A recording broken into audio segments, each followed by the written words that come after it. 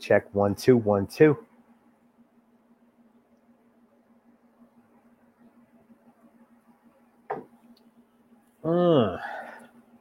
Little pre-show vibes. There we go. What's going on, people? As soon as you come into the room, start chatting. There we go. Double the numbers. Let's see if we can triple the numbers. What's going on, Leanne? You get the first shout out. Hello, Anna. North Carolina in the house. What's going on, everyone? Welcome to the Dr. Funk podcast. Thank you guys so much for subscribing on iTunes, on Stitcher, Spotify. Thank you for donating to the show. We always appreciate it. Today, we're going to have Joshua Welton on in a few minutes from the purplemovement.org. We're going to be talking to him about that, plus some Prince stories. What's going on, Patricia? What's going on, Andre, Leanne, again, Gayling, Laurel, Danny, Cami, Christy. What's up, Vanessa? Hey, Cairo. And had to pull out the shirt for Josh tonight of Third Eye Girl from the Hit and Run 2015 show. Now that you guys saw it, I can button up and be a little bit more professional. You know, we don't have the budget of Fallon or Colbert, but we can sure act like we do. Today's show is going to be a really, really great one. And we're glad to have Joshua Welton on to talk about purplemovement.org and just how important it is with other things going on right now. What's going on, Mia? Watching on YouTube. Samantha, Sharon, Chad from MPLS. So we're just going on with these things. But with what's been going on in the world, we kind of need stuff of what Joshua is going to be on here talking about. It's very, very, very important. Making sure symbol doesn't fall tonight. Yeah, I taped that up a little bit better. We have to make sure the other symbol doesn't fall, the one that's around my neck. We'll pull that one out right now. Because everyone will just love seeing that happen when it's a live show. But yes, that was funny last time with the symbol falling off the wall. All right. Appreciate you guys. All right, we're bringing in Joshua momentarily. Just remember, we're always here Wednesdays at 6 p.m. live. You can check these shows at different times and having it going on. There is some questions that people asked on Instagram and Twitter, on Facebook Live earlier. We're going to get to that. But you can also ask the questions in the room. If you don't get to your question immediately because we're conversating, keep asking it. It's okay. I miss seeing an amoeba. I miss being an amoeba, you guys, and electric fetus as well. Right now, let's just get right into it. We're going to bring in Joshua Welton. You guys know him from working with Prince, producing with Prince, and now the purplemovement.org and other things that he's going on. Please welcome. It's been a long time. The last time we had him on, we were having testing problems at Paisley Park. This time it went a lot smoother. Here is Joshua Welton. What's going on, man? What's happening, man? How are you? Dr. Funkenberry himself. How are you doing, man? I'm cool because I got you on now. And the testing was a breeze this time. Do you remember when we were testing from Paisley and the internet issues we had? Bro, I'm telling you, Trevor had it. I want to say he had it bad, but it was a strong challenge for him to work out the live streams. But we made it through, and I do remember those moments, and I'm glad I wasn't in the hot seat, at least for that one. I remember because you guys, we were waiting for a month or two to announce the Live Out Loud tour that was supposed to be in Minneapolis, the announcement, but it kept being like 19 below every single week. So we're like, all right, let's announce it on the show. And then the internet was like 2 minutes behind to where I'd ask the question. It would be like the most ridiculous delay. But we made it work. Prince, ahead of his time and just ready to do all these live things the way that we're doing it every single day today now is right. You know, I was so glad to be a part of that, man. Truly. And we're going to get into that with the whole live streams and how that came to be and just the summer of live streams basically for 2013. Yeah, man. And he was like saying live stream is the future. He was saying that. Yes. Big time. Yes. And I mean, obviously, I believe that brother is a prophet. And he spoke the truth, and it came to pass. And so there was one time I asked him, he didn't answer me. He was like, "Oh, no, not that one." You remember that one when he was like Osama bin Laden getting ready to bomb? When he said that, I was like, "Yo, you got to tell me, how did you know that?" And he was like, Right. Nah, he didn't tell me. So I was like, "All right, cool." But yeah, man, I think he was extremely prophetic, man. And I mean, obviously, we know we were living in what he said was the future. So it happened. And we got Hannah up here with Yo, us as well. hey, what's up, beautiful? How you doing? I see your profile pic. All right. Now, the first time I met both you, I believe, was October of 2012 after Jimmy Kimmel at the Sayers Club. And you guys were both dancing to Belle DeVoe's Poison, getting your groove on. Bro, Like, let me tell you something. I told you I was going to wait till we're live. I'm not sure if we've ever told you this, but for the longest time, we thought that you were actually Prince. And here's the reason why. The information that you got was shockingly fast. And I thought to myself, there's no way, unless Prince is blocking this stuff himself, that someone else would have this information. So for months, you were giving us updates about what was happening in our lives before we knew about it. right. The picture that Hannah was on the drum and all that kind of stuff, we had no idea. We got information based on Dr. Funkenberry. And so in our beginning, the updates that you brought, Hannah and I were like, let's go to Dr. Funkenberry. Let's see what's happening. Let's go. What's going on? And then finally, when we met you, we're like, are you kidding me? You're Prince? We were just completely shocked because we were convinced that you were Prince because the information you had. We even were asking around and like, yeah, we know. We were like, kind of like, we just knew. But we were wrong, man. So I wanted to share Hilarious. that. We literally got updates about the potential things that were happening in our lives when we looked up Dr. Funkenberry, and it was like hilarious. So when we found out and finally met you that day, I'm sure we probably like, what? Are you kidding me? So that's because I was keeping my identity hidden for a while, and then people did think it was Prince, but I'm like, come on, man, is Prince gonna be posting about Britney Spears? Come on now, Katy Perry.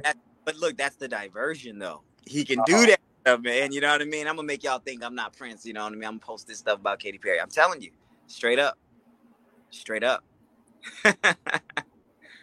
People hilarious. What Hannah just said. Dr. Funkenberry knew I was officially in the band before I did. Exactly, you did. Hilarious. Found out through your post. Wow, that's awesome. I'm telling you. I remember when I met Gucci, he was all telling me that, you know what we're going to do before we're going to do it. And then my wife put me up. So you're going to be over here this weekend? She's like, he'd be like, how do you know that? It's on Funkenberry. Exactly. Like, I had no idea that you guys didn't know that you actually got to find out where you're going to be this weekend by going to my site first. Yes. Ridiculous. You are our itinerary update for quite some time. Very, very true. It's hilarious because Afshin and others will hit me up like immediately, like, dude, like when his book came out, he's like, you knew the date before I knew the date it was going to come out. So it's still happening. Yo, hey, well, you got the mantle, man. That's ahead of time. I'm grateful. I mean, some stuff I'd be sent in, but some stuff I would find out myself. And Prince, I think, would appreciate that more, that I was able to find stuff out without him having to tell me, especially because you guys would be so busy doing stuff. You'd be in rehearsal and then it'd be up there, you know? Yep, that's how it happens. Sometimes we check after rehearsal and see if there's something new. I'm telling you, we were on the refresh button. Craziness, because I know that her first dates were like the Welcome to Chicago, but she did Kimmel, and then like at Sayers, like me and him are talking, and he looks at Hannah and he's like, Hannah, and then she's like, what song? And he's like, Stratus, and she's like, all right, we can do it. Yeah, man. I mean, and then it's like I'm hanging out with Julia, and we're checking out Carmen at the Troubadour, and then she's like, oh, Prince wants me to sing this track, like a Chaos and Disorder instrumental, and I'm like, the guitarist sounds a little bit like him, but it's not him. And she's like, oh no, that's Donna Grandis. Yeah. No, wait. So that's when I'm just like, all right. So I put like diagnosis, Donna, is the water warm enough? Just to kind of do stuff like that. But Dude, bro. what an exciting time that was, especially because no one knew what Third Eye Girl was and what it was going to be. We didn't either. I think the fun part about it was we were all discovering, and I believe Prince, obviously, he had the mastermind idea of what he really wanted, but you know, it was just an amazing time. You know, when I think about it, just the whole process, you know, Hannah getting discovered, me coming out, and Prince, he commissioned us. He was like, you know, we need another guitarist. And Right. I'm not sure if a lot of people heard about this man, but I had the honor and the blessing of actually discovering Donna. And so when I found her on YouTube, I was at my mother's house and I ran downstairs and I'm like, Hannah, I think this is the one. And I showed my mom and I'm like, I think she's the one. And I sent her, I think, over to Julia, and the rest is history. Found her playing her songs on YouTube. The same way that Prince found Hannah is how I found Donna. And she was already doing stuff. When I say I found her, I mean, she was already found, but she, Right. you know what I mean? I think we were blessed enough to find her for that project at the time. So that was an amazing thing, man. I mean, when he reached out to you guys, because yes, it was finding Hannah on YouTube. Yep. But when you guys were first getting that call, whether it was Julia or whomever that called you, were you guys like, get out of here? Because like Prince wants to talk with you or what? How did that happen? Email that Hannah got, we were going to World Changers Church International in Georgia, and she was in the youth experience. And she got the email and she's like, you got to see it. And she's looking for me because I was somewhere else. And she finally saw it, and it was like, you know, because she wrote back, because she got an initial email talking about, can you keep a secret? You know, I want to share some things. And she's like, well, who is it? And Julia wrote back and was like, it's Prince. And Hannah, I mean, Southern girl from Kentucky, ran around and everybody just knew something was happening. You know what I mean? She just, oh my gosh. And her accent came out and everything. It was awesome. It was great, man. It was great. It was just such a crazy time. And I just think like, because I was like, was that your first time ever being in LA when you guys were there in 2012, or were you there before? With Prince, yes. Prince, I had been there when I was younger and things of that nature. But yeah, my mother actually born in California, so I got family out there. Right. Yeah. I'm not sure if you heard about it, but just recently, after 49 years, we found out who my grandfather was, my mother's father, and he lives in California. So we've got some lineage out there, man. Wow. I met your parents. I think the first time I met them was at the Vegas shows of 2013 for the Live Out Loud tour. Oh, and then those, bro. Yes. Right. How my father met Prince, and that was a fun experience.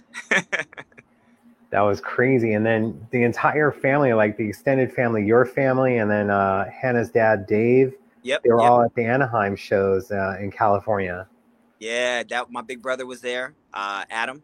And yeah, man, it was a really fun time, great show. I remember that show particularly because of backstage and just the after show. I think Rashida was there, and so and her parents. So it was a great time. It was a great time. Right. I remember that show, the 2013 Grove show, second night, show 1, because I was having so much trouble with my feet, my diabetes at the time. I'm like, all right, this is the last time I'm going to be front row. This is it. Yeah. So next to Dave, and then Prince would always see me through the years. I'd just be paying attention to the way that he played guitar, and I wouldn't be looking at his face. So he made sure early on in the show, when he saw me looking at the struts, that he got down right in my face and was doing all this stuff. And you and Trevor were right behind me. Then you were like, oh, bro, what was that? I'm like, so embarrassed. I'm like, this fool. He'd just be like trying to make eye contact and everything because he knew I didn't like doing that. There was a show where Prince, and it's probably one of my favorite shows, that he just did a solo. I think it was in Manchester.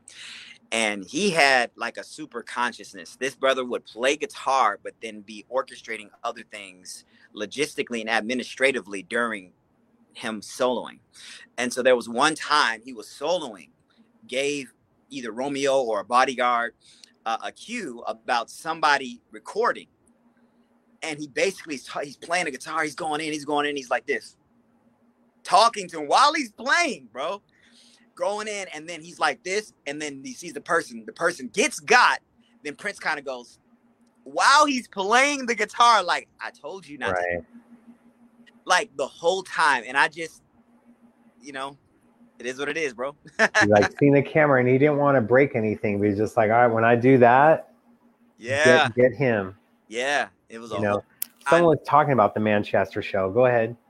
But let's see. Someone's asking this. Someone else brought up Manchester, and it should if you have a follow-up question for that. But someone, they really hope there's more Third Eye Girl stuff in the vault. I think there is. My sister. Hey, let me tell you something, man. I cannot speak on what the brother man was cooking up here nor there. I know he's always working on stuff. And so I can't neither confirm nor deny, if you may.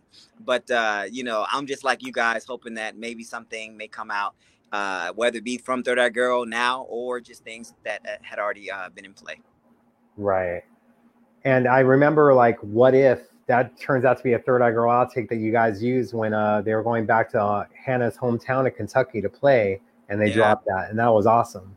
Yeah, man. Beautiful song. Hannah and I were so blessed that Prince brought that to us. He heard it on the radio, brought it to us, and it was just such a profound song. I believe it's Nicole Norman. I think it's her original song. And if I'm not mistaken, but I just, man, the lyric on that, it's so simple, but what if you're wrong? What if Jesus actually is real and everything written about him is true, which I believe. Right. It's true. I just get excited talking about him. But yeah, man, such a great song. And it was a great song. It still is. Yeah, definitely. It is. And when Prince would do covers, I sometimes would feel it's cheating, because if he does a cover, he's going to do it better than the original. Just ask the Foo Fighters about that. I think that's just one of the things that he does. He'll take something and make it Prince. And after you make it Prince, you don't want to, it's Prince, it is what it is. But shout out to Nicole Norman and what she did. And lyrically, I mean, it's just beautiful. So indeed, I want to see if I can see some chatting things going on too, man. I think I can. Here's Adam with this. No, we'll get some questions. Ask Josh if he remembers him and Hannah rolling down their window of their SUV as they left the Baltimore concert and stuck at a red light to take a picture with a fan. That was me. Adam, what's up, man?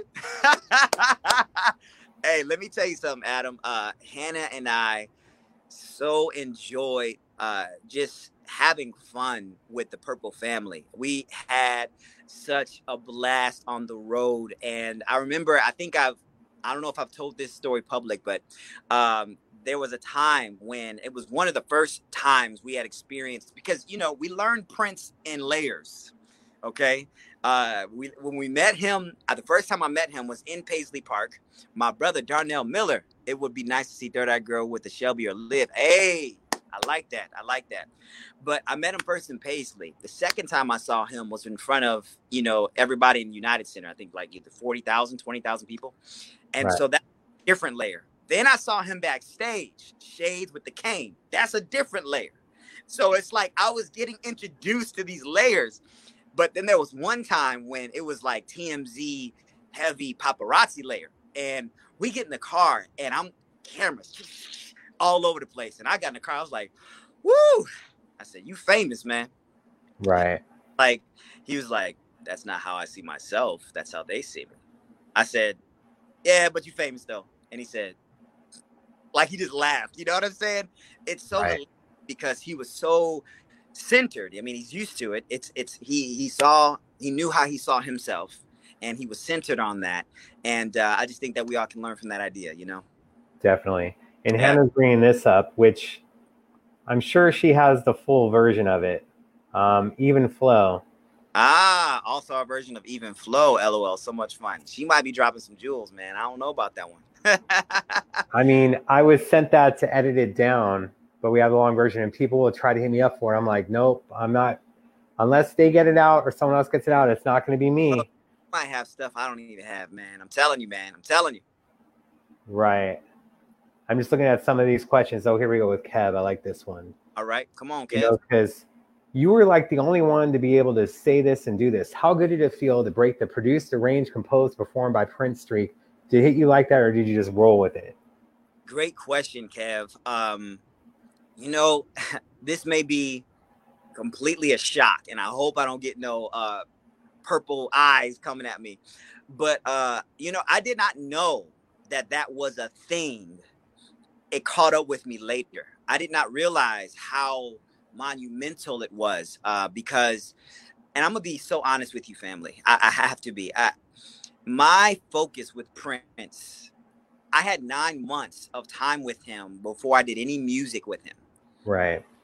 And I don't mean this in any disrespectful way, but I grew up as a dancer. So I was really focused in on Michael Jackson as a dancer and James as a dancer and Prince as a dancer too. But I just focused really on Michael Jackson. So a lot of his catalog I learned during my time with him. And so being with him, spending time with him, um, uh, honestly, learning, talking with him was really more of what we did than music before we did music. It was what we did. And so trying to be the only producer, I had never even dreamed of something like that. And so when it happened, and Prince would say things that's recorded. When he says things, I forget, it was either USA Today or some magazine. He says, Josh hears music like I do. And then he says, I never let anybody produce me like Josh. And I hear stuff like that. Obviously, I'm still getting used to something like that because I understand the gravity and the weight of what that means. So I say, thank you, God. You know what I mean? I think it's something I'm still developing the understanding of. I revere it. I respect it. And sometimes when you just see Prince and the love that he has all over the world, I just kind of just think to myself, wow, I mean, it's only a position I believe God could give something like that, especially because it wasn't something I was trying to get. You know, he brought that to me and I just was like, wow. So I hope that answered your question, Kev. Great question. Now, another thing is I'm seeing people ask it, and of course, you know, I had to make sure to bring out the album. So people are asking about Way Back Home. Yes. And the breakdown. Yes. Now, do you know, they brought up a certain person's name, but we won't get too much into that. Do you know if it was written about a certain particular person? Because I heard it was come up first in Australia in 2012, but from what you know of the breakdown, how did that come to be? Okay. As far as the genesis of the breakdown, I know it was one of his favorites. I have my own speculations on who it could have been about, but I never heard it from him to speak for him. But that was one of the songs that he showed me ahead of time. And I was like, man, I was like, yo, you need to put this out. And he said to me, he said, I want to. And I said, well, what are you waiting on? And he said, I haven't had any music to put around it. Because he was all about albums. It was about the art, you know what I mean, around it. And so, you know, fortunately, that's where he saw me come in to help him build some other things around songs like The Breakdown and Time. These just songs is just like, yo, what you waiting on? So that's basically where that came about. And so I hope that answered the question about The Breakdown. But as far as Way Back Home goes, I think I said this, I forget who I was talking to, but Prince said to me, I want to challenge you, Josh. I want to give you a challenge. All right. Paisha says, your ministry is so powerful and hopeful. I'm sure Prince is smiling down. Thank you so much, Paisha. You are such a blessing to us. Praise God. Okay. But so with the Way Back Home, he actually said, I'm going to challenge you, Josh. And I was like, I'm sitting down. I'm like, he said, I want you to produce 5 tracks, just 5. Now, I'm not just asking you to do just one of the, just like, I want you to make them like actual tracks. And I'm like, all right, okay. And because of my work ethic prior to Prince and my dad, we used to call him Joe Jackson. So he was on me when it came to discipline. I said, I'm going to give Prince 10. And so I ended up giving him 10 tracks and Way Back Home was one. And so that's how that song came about. And then, of course, Time. There's a version that doesn't have Andy's vocals on it. It's just Prince's, if I remember correctly. Okay. Played. So that's awesome. There's so much stuff that people just don't know about. And then the original outtakes. And then Hannah's confirming that she believes that the breakdown was done before them, which I do believe it dates back to 2012 when he was in Australia working on a project with Baz Luhrmann, actually. Wow. Now, Jeremy Swenson has this. I sat with you in Studio V while you and Prince from your cuts from Plectrum Electrum. Hannah walked me into the studio. I hope you recall that. Like, people want to make sure you remember him. That's what I'm getting at right now. Josh, you remember me? No, that's beautiful, man. I mean, those are cool experiences. No, they were amazing. And it was funny because Prince, he enjoyed the tours. And I asked him and I asked Kirk, and I said, Prince, I said, man, I'm gonna be honest with you. It's such an honor being here. I just don't know the history like you might. So can you hook a brother up and give me some pointers? And so he was like telling me about Studio B, what was recorded on it, who was playing on the piano in Studio A. He gave me all the facts that I would talk about. And that's how it started. He gave me the rundown, and he would be spying. He told me that, by the way, if you were on a tour with me at Paisley Park, Prince was watching. And so that's another feature that he told me afterwards. He was like, yeah, I was peeking through the door and listening. And sometimes he'd be in Studio D looking through the mirror and watching and listening. And it was such a fun thing for him that, I mean, you saw when he called during the Yahoo session, he called and was on the phone. Like, he looked forward to it like a kid in a candy store, and he wanted to keep doing it. And that's why we kept doing those Paisley Park After Darks, $10, come on in. It was such a fun thing for him. And I'm just so happy to be a part of it. And everybody who was a part of it, I'm so grateful to have that memory with you as well. Right. And I know that sometimes we would hear about these sessions where you'd be in the studio that he would actually call on the phone and talk you over it, and people would be like, whoa. Yeah. That was Prince playing the games for sure. Oh, yeah, man. And then Hannah adds this, he was the sneakiest. Oh, yeah. Yes. I told, I think I was on a live the other day, because I'd be so in the zone. When he would come in, I would never expect or see him. And so he would frighten me. I mean, it was like a thing. It became like an inside thing there, where he would always, and I would just get so scared. So it's turned over. And to him, every time he came into Studio B, he would be hitting the walls down in the Galaxy room all the way into Studio B to make sure that he wouldn't, jump me out of my seat, Craziness. It's so cool. And Paisley has a really good question here on this one. Heard that Josh produced around Prince's vocals. Can Josh tell us about the process working with Prince? Okay, so yes, I did produce around his vocals. There was only one time that I recorded him vocally, and it was during the Breakfast Can Wait remixes. And I didn't expect it. It was just kind of like in the moment. And he was like, yeah, just put a mic up. And I'm like, okay. But and I recorded him, and it was just so much fun. I mean, but as far as producing him, it was more so musically that him and I collaborated on. He would always give me a canvas and tell me what colors to use and what he was looking for. And I would just kind of go in and try to figure out a best way to express, to basically do the work for him versus him having to be in and pressing all the buttons. And only a couple times when he was just like, yo, just go in and do you.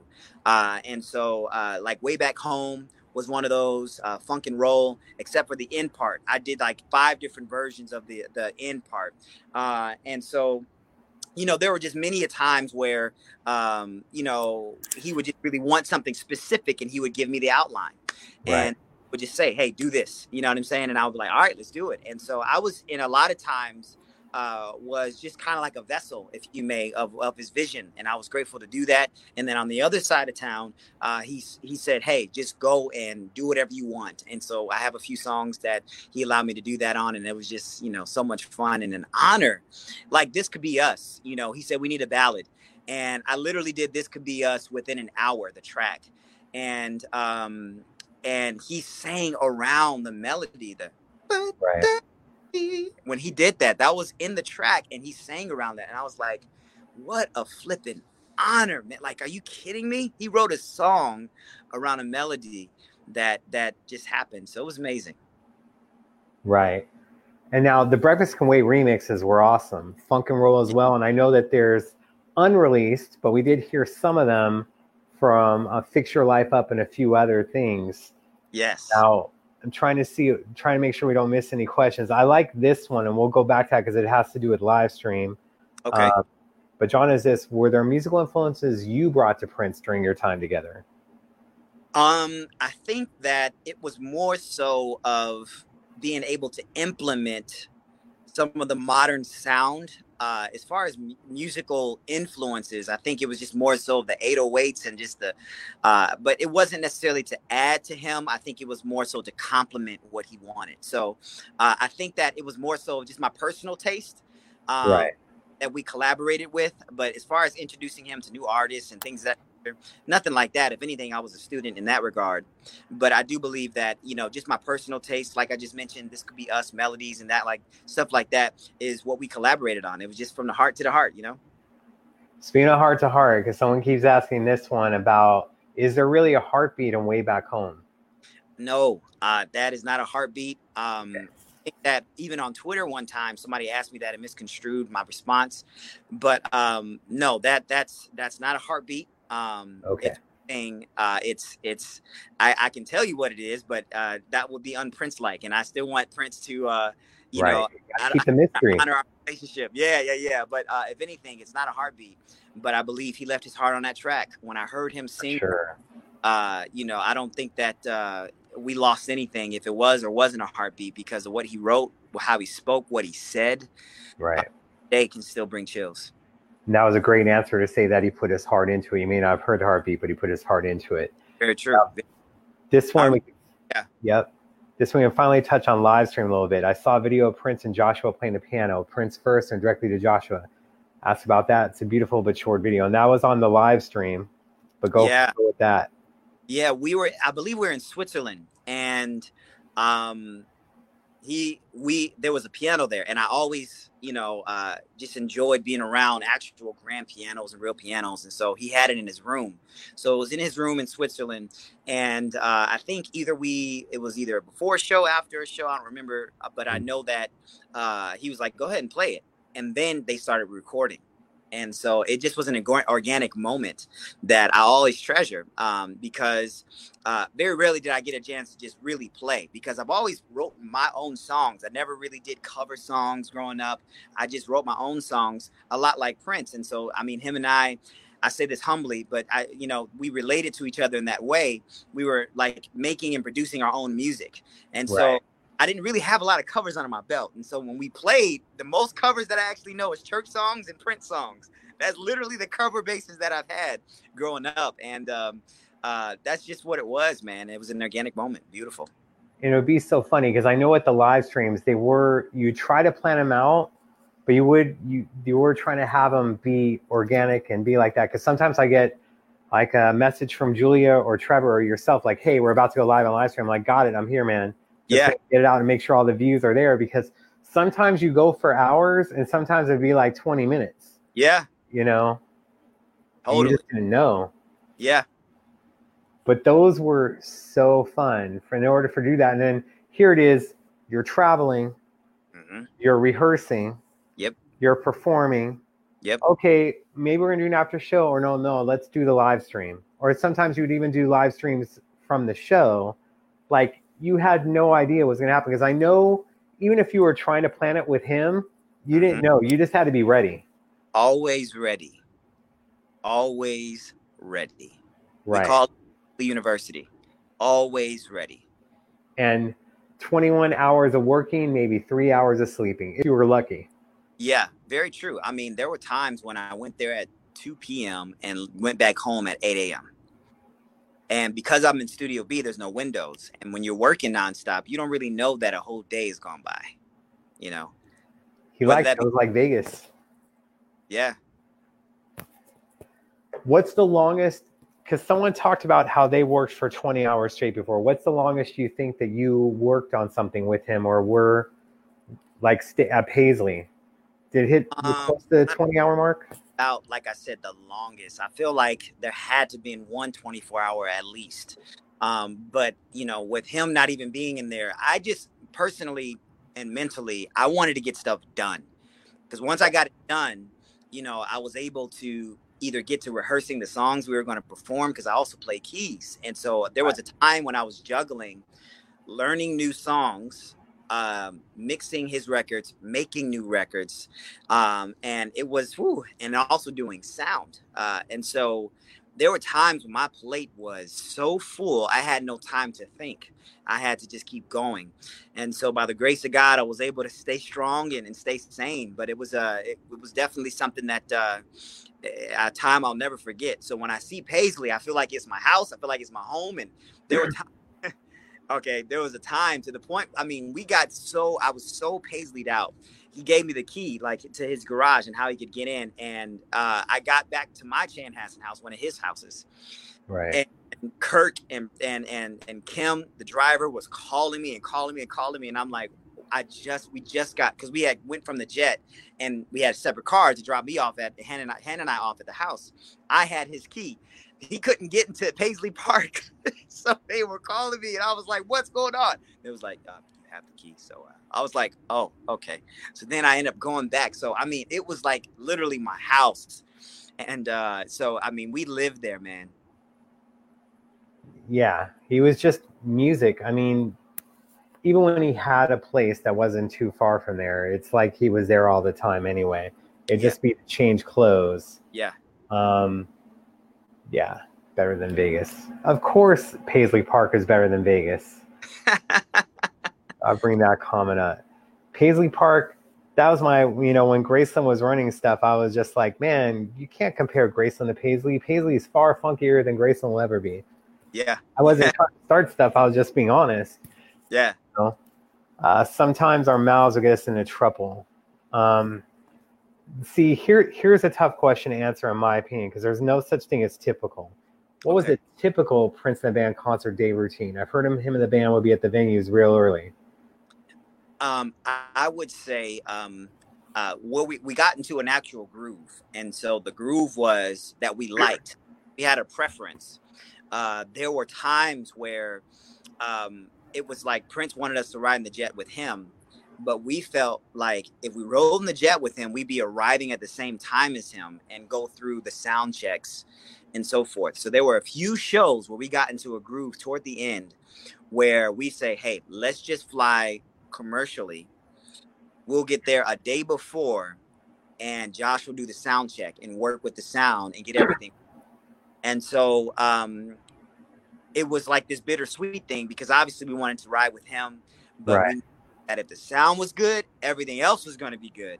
And so I would go and do the sound check before. And there were some shows, man, where he would come out, play his guitar, do a sound check, and then walk off. And that was the biggest compliment, because it had the Prince stamp where he felt like, everybody knows when they go to Prince concert, he's talking about sound.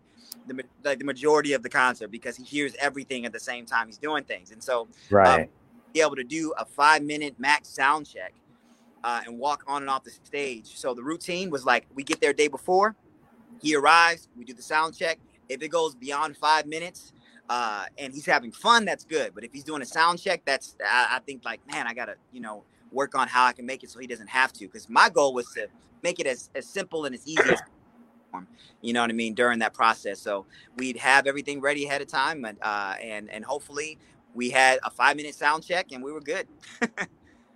Yeah. And just thinking of this right now, because the last show he ever did in LA was at the Hollywood Palladium after Arsenio, after Liv did a night.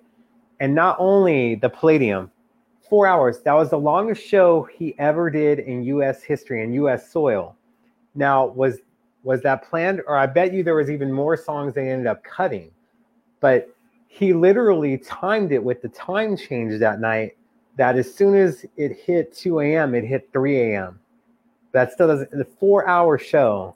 And remember, her hands needed healing after a while because of the drums. It was she's a drummer, you know what I mean? Non-stop. I remember that show. I don't want to say luckily, but I was able to just watch and enjoy and, meet some of the people that came by, from Bobby Brown, Dougie Fred, just all these different people who came by and supported. It was an impromptu. I forget, there was a stipulation, either it was about to be canceled or something like that. And then he ended up doing it, and it went 4 hours, and then everybody heard about it afterwards. Like, are you kidding me? I remember that. That was the venue messed up on stuff. It was only $100 tickets for cash, and they were selling at $12. But then they were saying on Twitter that no, tickets haven't been on sale yet, but people were already showing me their tickets and wristbands. So there's a lot of confusion. So the venue, it could have been super sold out, but because of the confusion that the venue caused, it was a little bit tricky. And I know that you were doing a DJ set before he took the stage. Then you had Dougie Fresh up in there. Yeah. A few other things. Yeah. That was interesting. And I just had to bring that up when you brought that up, because that 4-hour show is epic. And of course, all the time people are like, yo, man, do you think there'll be a soundboard recording of that happening? And I'm all like, no. One day. Unless you had to destroy it. One day maybe. Oh man, I remember that. And I was tired watching, but we'll make sure if we ever get contacted by the estate or other things, yo, this LA show, 2014. 4 hours. There's this. Kathleen wants to know, the greatest lesson you walked away with by working with Prince. What was the one thing you were most grateful for that Prince did for you? Great question, Kathleen. The most grateful thing that he did for me, I think, was render me his time and conversation. I think that to me is something you can't buy. It's something you can't pay for. You can't take away. Just the time and conversation. I think that is a valuable thing, whether it be in the studio in music, whether it be on a car ride, whether it be on the plane, backstage. I think that was my biggest, I would say my biggest takeaway was, wow, he spent time with me. He was concerned, and he asked me questions and cared about me and respected Hannah. And I think that's probably the biggest, when I look back, I say, wow, he wanted to spend time with me. Sometimes he would just call me and I'd just be at Paisley, and, we would talk, him and I'm telling you, in Studio A, and both of us would be passionately speaking about what we believe, whether it be about Jesus, whether it be about Egypt or Africa, music. It's the conversation, man. I think that's the thing I miss the most, his conversation. I knew that, just on a fun tip, I remember when Hannah got pregnant with Azaria, and he asked me, how are you going to announce it? And I was like, well, I'm just thinking about just putting it on Twitter. And then he said, how would you like to be announced on Twitter? And that's what he said to me. And I was just like, you know what? You're right. That's my daughter, my firstborn. I got to do something else. And that's why we did the song Our Baby, was just from a simple comment that he made. It was just his conversation and his time. I mean, that's beautiful to me, man. And just thinking about that, that's really what I miss the most. And I look forward to doing in eternity. Right. And I think, because I saw you April 15th of 2016 after the plane thing, but I saw you also, you and Hannah, I believe either January 21st or 22nd, after you did the piano and microphone shows at Paisley, and those were amazing. I believe that's when we were just finding out, or maybe it wasn't fully known that she was pregnant. Yeah. Yeah, because things were calming down with Third Eye Girl, and Hannah got pregnant, and we found out afterwards how excited Prince was at the memorial. Everybody was coming up to us saying, oh my gosh, all he did was talk about Azaria. And I was like, oh my gosh. It was a time of joy, or comments of joy that brought us joy in those hard times, man. Right. And then, of course, one of your kids ended up being born on June 7th, on his 60th, correct? Yes. If celebrated his 60th. Yes. Sovereign, my second born, my son, his name is Sovereign Prince, and Sovereign Prince Welton. And so, yes, he was born on June 7th. And man, I think there was a picture. I'll have to post it. But a picture of us on June 7th, looking at Paisley, and it's Hannah holding me and Sovereign's on my shoulders. And it just says, looking at Paisley, it just has so many things in that picture. It's just like, wow, It's just crazy. And we're going to get, again, you guys, this is all for the purplemovement.org. We're going to be getting into that. Kristen has this question. What is June about? How did it come about? I've heard stories about that, but maybe you can, please. June was another one of those songs that was within the hour with, I forget, there was another track I did within that hour. It might have been This Could Be Us, and then June. Those are the two tracks it was like this thing, we need some slow cuts. And I was like, all right, cool. So I just went in, and then he came back down, and I shared it with him, and he went back and he recorded the synthesizer on it. As far as the lyrics, man, I'm trying to tell you, I'm just like you guys. I went to decipher those things and try to figure out what he was talking about. There was only a couple times when I would ask him about Right. what he wrote about. I would have my own interpretation, and I think that's what he enjoyed about it the most, is people being able to adopt what he was writing about and have it for themselves versus it being, this is why I wrote it. And so I respected that. I didn't want to try to get all the information. I didn't want to ask him all the questions about why he did what he did. I was more interested in him and just how he was doing and that kind of thing versus what is that lyric and why did you write that? And, you know, I did ask him about the love symbol, the symbol you have on your door there. I did ask him about that in the very beginning. That was like one of the first questions I asked him, and what it meant and all that kind of stuff. But as far as songs and lyrics, back in time, what we did with Judith Hill, I asked him, I said, yo, you got to tell me what this song is about. And he said, I'll tell you one day. And so that was one thing that I did ask him about. And he said, I'll tell you one day. That day hasn't come yet, but I look forward to it in eternity. Definitely. Now that's going on. People said that Prince trusted you like a son and other things. That's really great for them to feel that way. Yes. Yeah. There was, you know, I'm very close with my actual dad, my biological dad. And he's always been my dad. And I love him. My parents have been such a great example, and they've been married for 33 plus years, I think. And they're like my best friends. And there was only one other person that I would have considered a father figure to me, and that was Prince.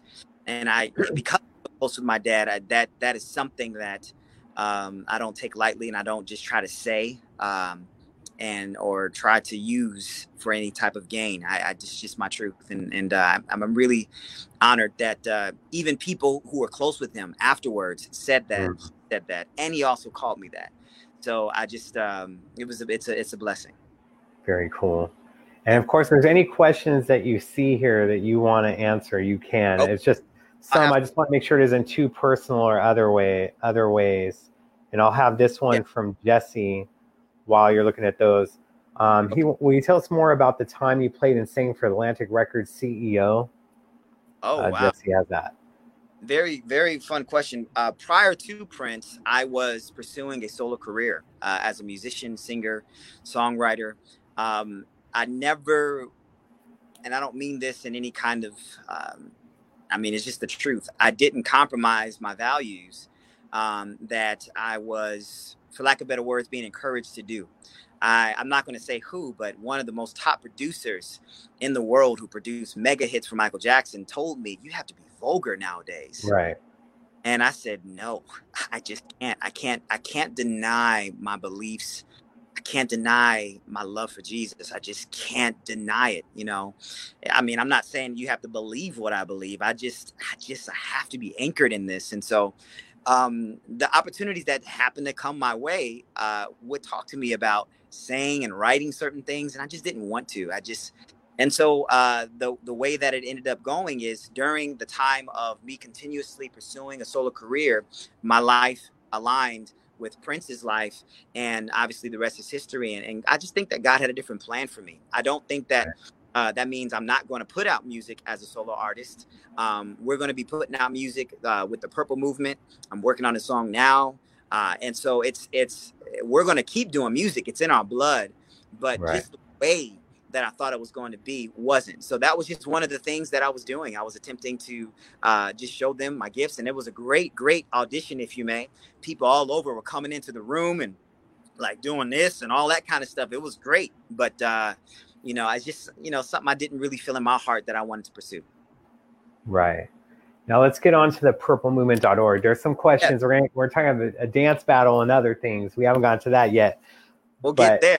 Come on. Yes. And there's still more questions. Don't worry. I just want to make sure that we have time for it and it gets everything that it deserves. Amen. So I know I've checked out the videos, and you guys should be checking out the videos on the purplemovement.org that we have running at the bottom of the screen. Someone else can drop a link in there. But tell us how this all came to be, my man. So, funny story. It has a lot to do with Prince, but ironically. Okay, so check this out. I was sitting down. I was in Aurora, Illinois, and I was watching a debate. It was a Republican and a Democrat, and I saw them arguing. I saw them speaking over each other, cutting each other off, and honestly talking about each other. And I was thinking to myself, my mother, she has this spirit of, I need to just figure out a way to advocate, and figure out how we can come together. And so that just started to bubble up in me. I was like, okay, how can we, instead of argue, how can we come together? Let's about this. And I feel like Prince when I do that, because that's how he oftentimes, like, how we gonna fix this, But how can we bring this together? My beliefs and Jesus Christ, my beliefs as a person, how I was raised, was coming in at one moment when I saw this. Right. How can we unite? And so I thought about, okay, well, what is one thing that we're all connected and under, if you may? Okay, one nation under God. I started to think, and then obviously the flag came up, the American flag, the red, white, and blue. And so I went to Google and I was like, what if you mix these colors, red, white, and blue? What will come about? And it literally just happened to be purple. And it wasn't, let me tell you something. I tell you the truth, okay? It wasn't until I didn't call Prince purple. You know what I mean? That wasn't like a thing with us. It wasn't until maybe I think either my pastor at the time said to me, ooh, purple, Prince. I was like, oh my gosh, it all makes sense. It was not something that I was trying to do. This was just 2 years ago. So it was after Prince went home to be with the Lord. It happened to be purple. And I'm just like, okay, it's all kind of making sense just with my life in general. And it was just honestly a time in my life where I was still figuring out where God wanted me to go, because, from music to ministry, I have such a heart for both of them. God, what did you want me to do? And so how do we come together? How do we come together? And so that's how the purple movement came about, was figuring out that we're under one flag. And if we just take the idea of merging the colors, not changing the colors of the American flag, that has nothing to do with it. It's just symbolic for the idea of the power of unity, reconciliation, coming together, figuring out a way that I can hear you, whether you believe in Jesus or not, whether you're black or white, whether you're blue, brown, or purple, whatever it is. Let's figure out a way we can merge the two, hear each other, equalize it, and come together. And that's really the heart of what the purple movement is about, bringing together the hearts, the voices, the identities of people, and figuring out a way we can live peaceably together. Definitely. And I see, with the videos that you did, for those who may not have a long attention span, you have it short, you have a document, you have it broken down for everyone. Now, keep in mind, especially with what's going on right now, because it's so topical with what happened with George Floyd, police force, what happened last week. And now, not defunding the police exactly, but in the sense of making sure that they get trained properly for stuff that we talked about before, where it comes to riots and it comes to other things, to get the proper training, and that does cost money. And then you have to put it in different ways, whether it is defunding the police or going with other ways. You explain it, but can you elaborate more on that and what your goal would be with that part of it? In the second policy, the purple policies that we have, we call it the Great Conversation. And one of the things that I noticed, and this is one of my favorite policies that we have here, because we have 3 of them, and I feel like they all kind of coincide together. And the underlining messages of them all is reconciliation, accountability, and things of that nature. But the Great Conversation would be where the voice of the community is empowered to speak on a regular basis publicly, because you see, when things happen that are tragic, when things go down, when we see fights, when we see deaths and things of that nature, you're going to get some passionate people, and rightfully so, coming out and speaking the truth.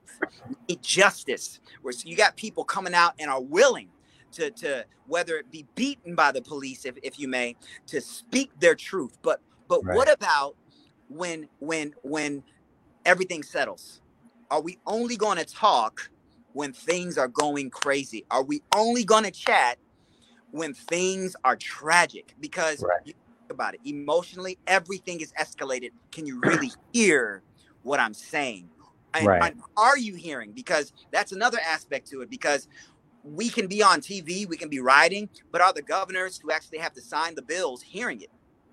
And so what we want to do with the Great Conversation is lawfully make a policy that we have to legislate conversation in a public manner when it's not always escalated, because we're a preventative movement. The Purple Movement is about reconciling things and preventing things from happening and making sure that we call it the CEA, the community elected advocates, that will be the voice of the community. Right. And with that, it would be recorded, and it's all on the internet to give you, on the website, thepurplemovement.org, to give you a breakdown.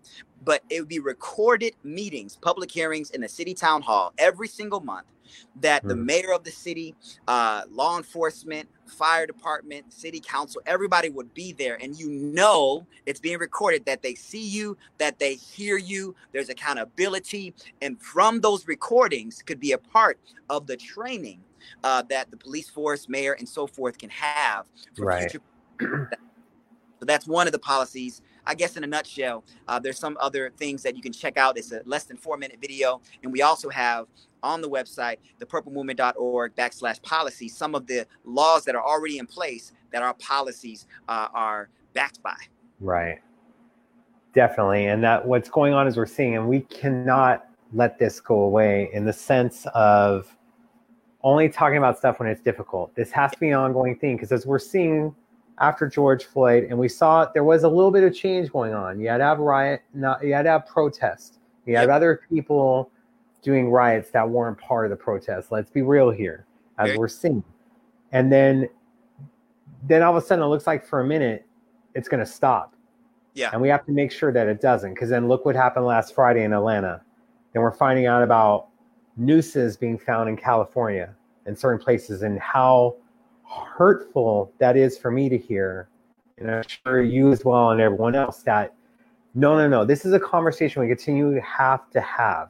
Yes. Now you're seeing stuff that should have been long ago gone, whether it was Aunt Jemima or Uncle Ben and all these other things. It's not only the changes that need to happen within the police force, it's the changes of things that were slid underneath the rug for far too long. Yes. Because if we do not have these difficult conversations, and we not saying, oh, it's their battle, we're going to let them speak, let's do it. No. We all have to speak up, because sooner or later, and it's something that was like in a PSA decades ago from Frank Sinatra, like, we all got to look out for one another, because first, they're going to come for them. You're like, oh, well, they're not coming for me. Yeah.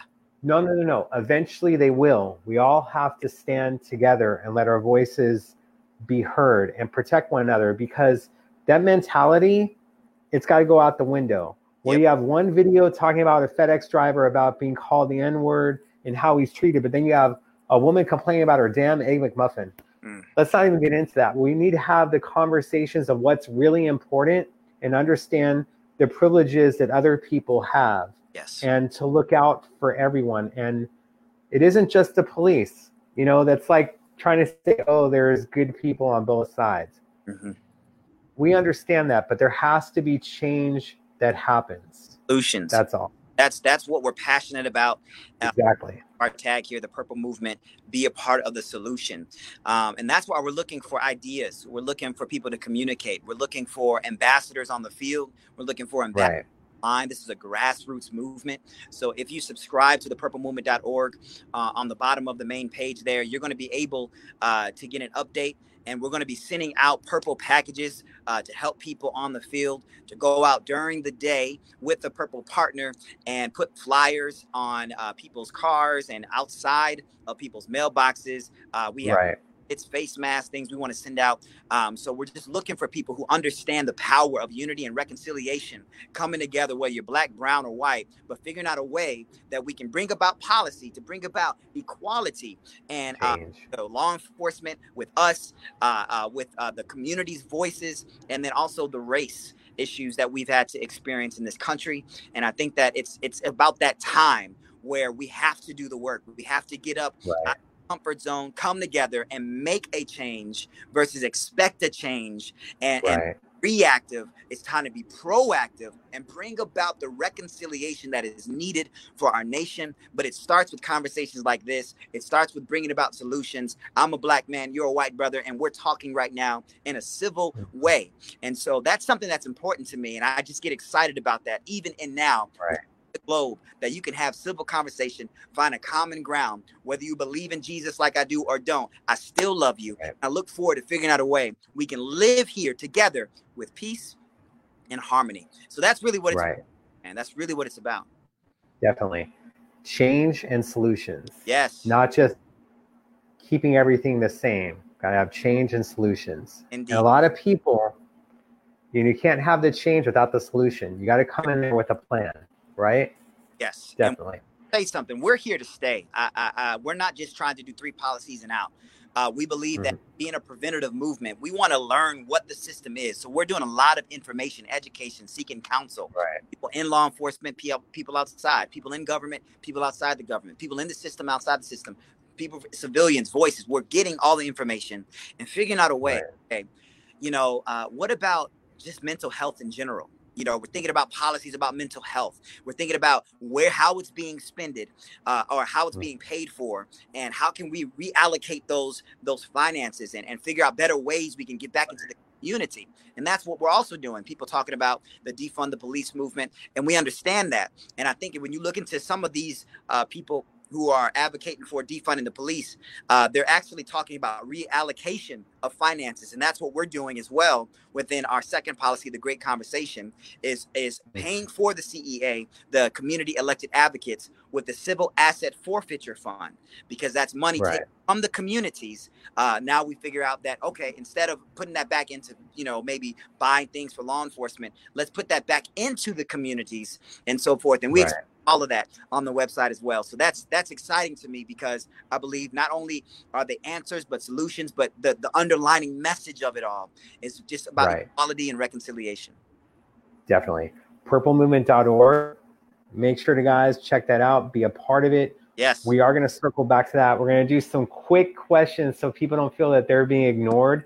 We'll try to do a quick round if that's okay with you. Yes, please. I'm like back probably around 20 minutes. So someone asked this, like, did Prince talk to you about the love symbol? What did Prince say about the love symbol? Yes. So the very first time I met him, one of the first conversations, I talked to him about it, and I said, so what is that? And he said it's the harmony between male and female. So the male and female symbol, and he talked about it being the love symbol. So it's the harmony between man and woman. And so when he said that to me, I just like, man, it's so cool, and I showed him my necklace that my dad made me a symbol, and I just showed him that. And I said, so, obviously inspired by you having a symbol.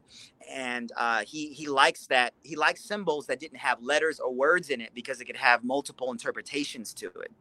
And so that's something that's exciting for us to think about when we're creating new things is, okay, if you have a letter or a word in it, then it could be put into a box. What if it just had something that had multiple meanings to it, like the love symbol? And so that's inspiration for us moving forward in general. But he talked to me about it, harmony and love, man. That's what it was about. Right. And this one with Michelle, when it talks about, and of course my mouse is acting up, but here we go. No worries. I'm looking at this Prince of One Unity. You brought so many people together. Yes. Yes. And if you're seeing anything as well, you can go ahead and ask it, just because I'm trying to go back with it to see if we missed anything. And of course, you guys can ask the questions again. That's good. And then this one from Marina, she had this message to share with you. Okay. Just came up my feed. Everything is aligning, feeling the power of the truth. Keep at it, guys. Listen, learn, and elevate yourself and others. We need to celebrate our similarities and our differences. When you're talking about one night alone, unity and love will change the world. All love from Oz, from Australia in here. Thank you so much, Marina. Thank you so much for that.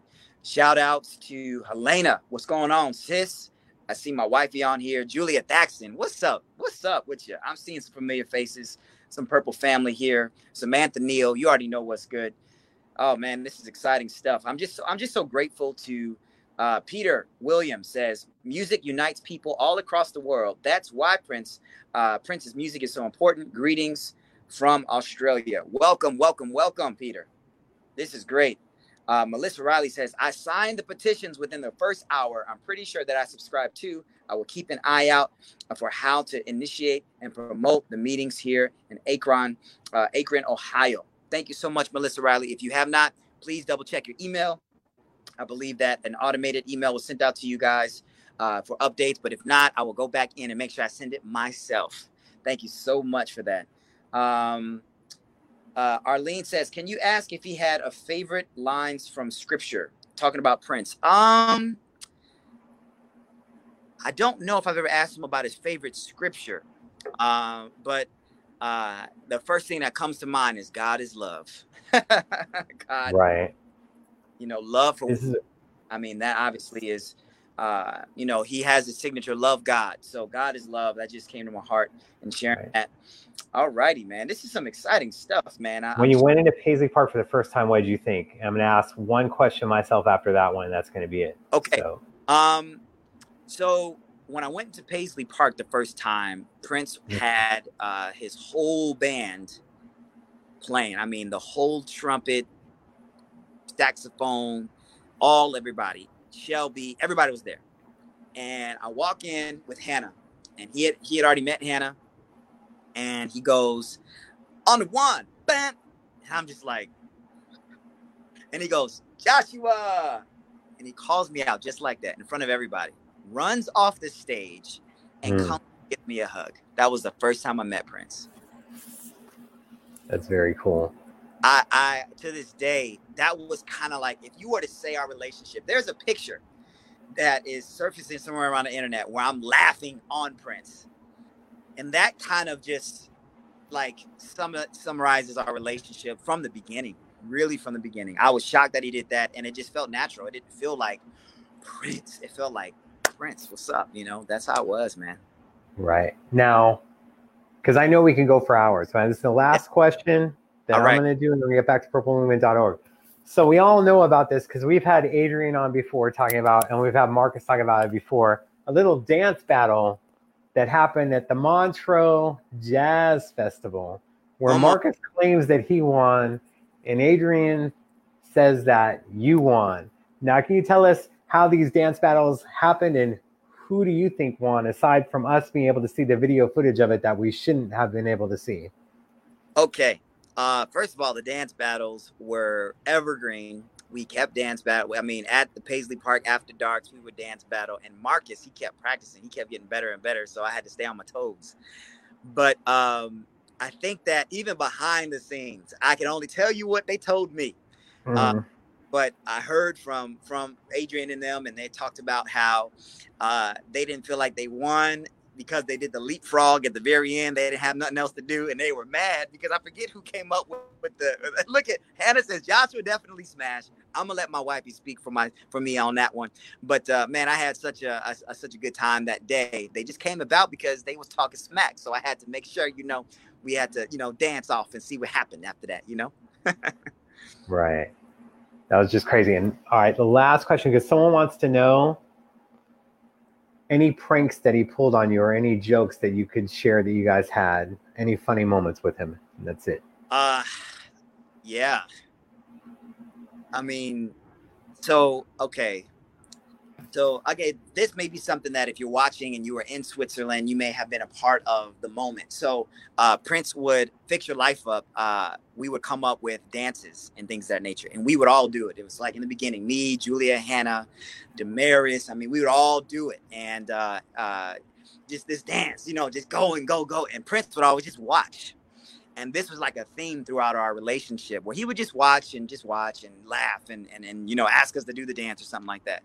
So then one day, I think we were in Denmark, and we're in front of 40,000 people. And and the song comes on, the remix comes on, and we're all doing it. Don't make this complicated. It's true. And then all of a sudden he goes, and then he starts doing the dance the first time in front of us and the world, basically. And so he would come out and do this stuff without any warning and just come out and do the dance that all of us behind the scenes were always doing. And so he would always bust stuff out publicly in front of everybody so you could see his personality there, that he would always surprise us and show us things like that. And no one else knowing that we just kind of got Prince, if you may. He's doing the dance move that he's always watching and things of that nature. So he would do that a lot because we had a lot of inside jokes. Right. But always out of nowhere, just do it. And it would just be so hilarious because his timing was it was just hilarious. So that's just how it was.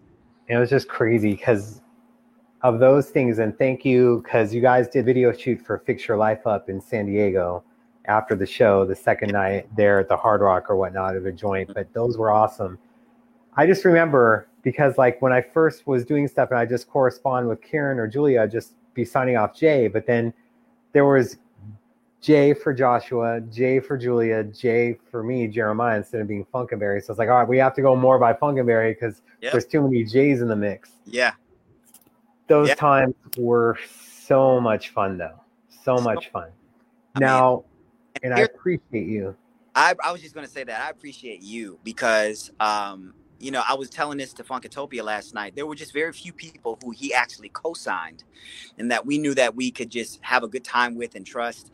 And you were obviously a part of Hannah and I's journey in the beginning. So thank you for being somebody who Prince would say, yes, I'm going to give updates to. I'm going to send out different briefings to my band through. And so that alone just showed how much he appreciated you, that you would report things that he appreciated because he saw that. And I want people who are watching to know that he knew and felt the love of his fans. He knew, felt responsible to give them his all. And that is a very strong reason why when he performed, he wanted the sound to be right. It wasn't just because he was a perfectionist and all that kind of stuff. He wanted it to be presented the right way. And that's the reason why he was so irritated about bootleggers, because he wanted to present to the people he loved the best product possible. Absolutely. And I appreciate you guys and being part of that journey and some other stuff. And just, he would know that I'd only post stuff when it needed to be done, just like I try to do with the estate and other things now.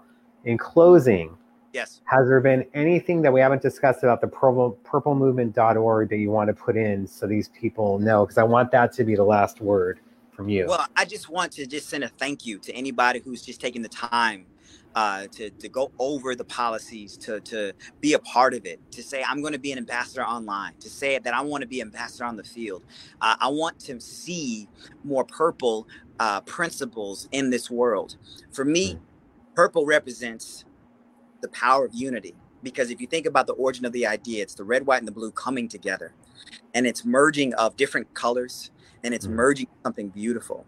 And so I think that with us having a purple mentality, if you may, of unity, reconciliation, life together, peace together, and not hostility. And I said this on live, we've been saying no justice, no peace. I believe that is a truth, but I believe there's more of a truth we can embrace together as a people and as a nation and as a globe. That if we justice, but yet we have hostility toward one another, there really isn't any peace. If we have justice, let's say if you got a divorce from that person that did you wrong, you may have gotten justice, but there's still hostility, there's still hatred for what that person has done to you. That means that without reconciliation, there really isn't that peace. So I think that it's a time for us. This is a time where whether you're black, white, or brown, whether you're a believer in Jesus, an atheist, you're believing in a different God, and you're in this nation, we can still come together and say, hey, I'm going to love you as a fellow human being, despite what you look like, despite what you believe. Let's figure out a way we can live together in peace. And we're just hoping that our policies that you see now, and also that come in the future, will actually be purple, meaning it's representing all voices, bringing about equality, peace, love, and reconciliation. So I hope that people understand the heart of it.